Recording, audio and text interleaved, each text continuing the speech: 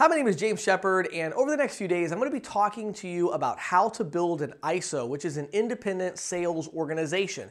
Now, many of you are in the industry, you're selling merchant services, and you're really trying to make that jump to the next level. You really want to build this into a business because even though I do know individual sales representatives that are making $10, $20, and $30,000 a month in this industry, honestly, it's not the easiest thing to do. And from my experience, I've seen most people that make that kind of money in the industry, they have kind of converted into making a little bit more of an office environment. And I'll talk about a lot of different structures and models that you can use to get there. But today what I really want to talk to you about is this question of, do you have a job or do you have a business? Do you have a job or do you have a business?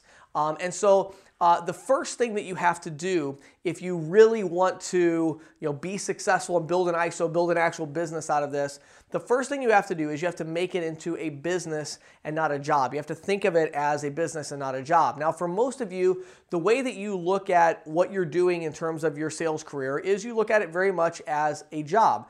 Unfortunately, the problem is you don't have a boss. You don't have a manager, you don't have a salary, you don't have health benefits, and so there's definitely a structure that's lacking. I got some really good advice from a guy that I trust a lot. His name is Rick Sparks out in Chicago area, and a good guy. And I was talking to him about this, and he told me that he believed one of the problems I was having, this was maybe 10 years ago, 9 years ago, something like that, I was getting my business going, is he said, whenever you're in an environment, he'd seen me working in corporate environments. I worked for ServiceMaster for a long time, very successfully. And he said, whenever you have that structure, you do really well. But whenever you don't have the structure, you don't do well. And I started to kind of internalize that and understand that for me, I'm not a detail person like many of you. I'm a talented salesperson. I'm smart. I can pick up things quickly. But I have to have a structure around me in order to be successful. And so I kind of went on a mission to start building that structure around myself so that instead of having a job, I would have a business. Now, before we get any further though, I have to even back up one more step further because some of you actually don't have a job or a business. You have something that could be loosely defined as a hobby. In other words, it's something that you do whenever you want to do it. A hobby is something that it's like, oh, I kind of want to do this, so I'm going to go do it. So I would say really step one, I guess, is to convert your hobby into a job. A job is something that you go to 9 to 5, Monday through Friday, every day. You have 2 weeks of vacation, you have a few sick days, but you go to work every day, 9 a.m. to 5 p.m. That's a job. If you're not even at that level, forget about trying to make a lot of money. You're going to fail. You're going to lose. Go get a real job that has structure and everything, because if you can't get yourself to the point where you're working 9 to 5, Monday through Friday, you're never going to be successful in business anyway. So so that's a whole another thing. But so you got to the level of job. Now we're trying to get to a business. So what do you do to turn your job into a business? Well, there's a couple things that you need to do.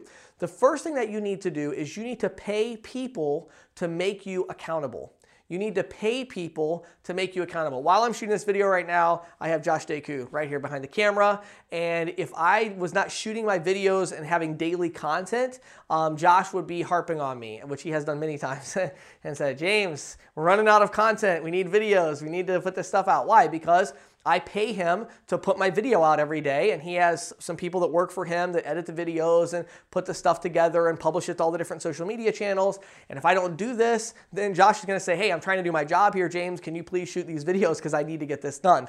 I have an assistant. Many of you know her, Angela. If you have ever talked to me in the last 10 years, then you know who Angela is. Angela's my assistant. Actually, I think it's about 7 years now that she's been working for me. And she schedules all my calls. And if I don't make my phone calls, then guess what? People are going to email Angela. Angela's going to call me. What are you doing, James? You have calls scheduled. I've scheduled these calls. And you pay people to make you accountable. So you got to understand that in life, you only have one of two options. If you're going to make any money and be successful at all in any way, either you're going to get paid by people that are going to hold you accountable, or you're going to pay people to hold you accountable. Now, you're going to make a lot more money and you're going to be a lot more successful in whatever it is you're trying to accomplish if you flip the equation around and you're paying people to hold you accountable, but there has to be an accountability. If there's no accountability, you're really never going to get that much done because people are just inherently lazy. I mean, I consider myself to be a very hard worker, very driven, very dedicated, but the truth be told, if I didn't have a team of people around me, I'm sure I would probably watch 2 hours more of Netflix every day than I do now. People are just inherently lazy. And so if you have that structure built around you, you're going to need that to move forward. So do you have a job or do you have a business? So a couple things. Number one, pay people to hold you accountable, which let's talk a lot more about these details. The other thing that I think is equally important is pay yourself as an employee. So you have to start looking at your business separate from your job. So if you're going to start an ISO, you're going to have a business and you're going to have a job. You're going to have both of those two things, right? A business and a job. Meaning you run this business called, XYZ Company LLC or whatever, and that's the company. You become an employee of that company. You hire a payroll processing company, and you're like, a payroll processing company, it's just me. Right? And then they're going to pay you as an employee, okay? What that's going to do is it's going to add a lot of stability to your life, which is going to be good for your marriage, your relationships, your kids, and everybody that okay, you have a job, right? And the other thing is it's going to set you up for that growth for that next stage when you are going to hire the assistant or the sales rep or the installation person or whatever it is. So right now, ask yourself, do you have a hobby, a job, or a business? Because you need to make sure you're moving forward on that path. Some of you are still in the hobby mode. And again, I'll say something. I've said this many, many times. I need to make a video just about this. One thing that drives me bonkers is, many of you listen to these entrepreneurs that have stuff out there like Gary Vee and people like that. And one of the things that drives me crazy, I hate when people give advice that they don't take. It drives me crazy. And what these people are talking about is work your job, and then after you're done working your job, build your business on the side. They didn't do that. I know no successful people that did that. None. I don't know any. I don't think they do either because I don't know what they're talking about. That's not what they did. They're like, I work 90 hours a week on my business. You should work 3 hours a day on yours. It'll work. No, it won't. If you want to start a business, quit your job, whatever it is, this other thing you're doing. And again, nothing wrong with having a job. Nothing wrong with being an employee. Many times that is the best choice you could possibly make because being in business is really, really hard, okay?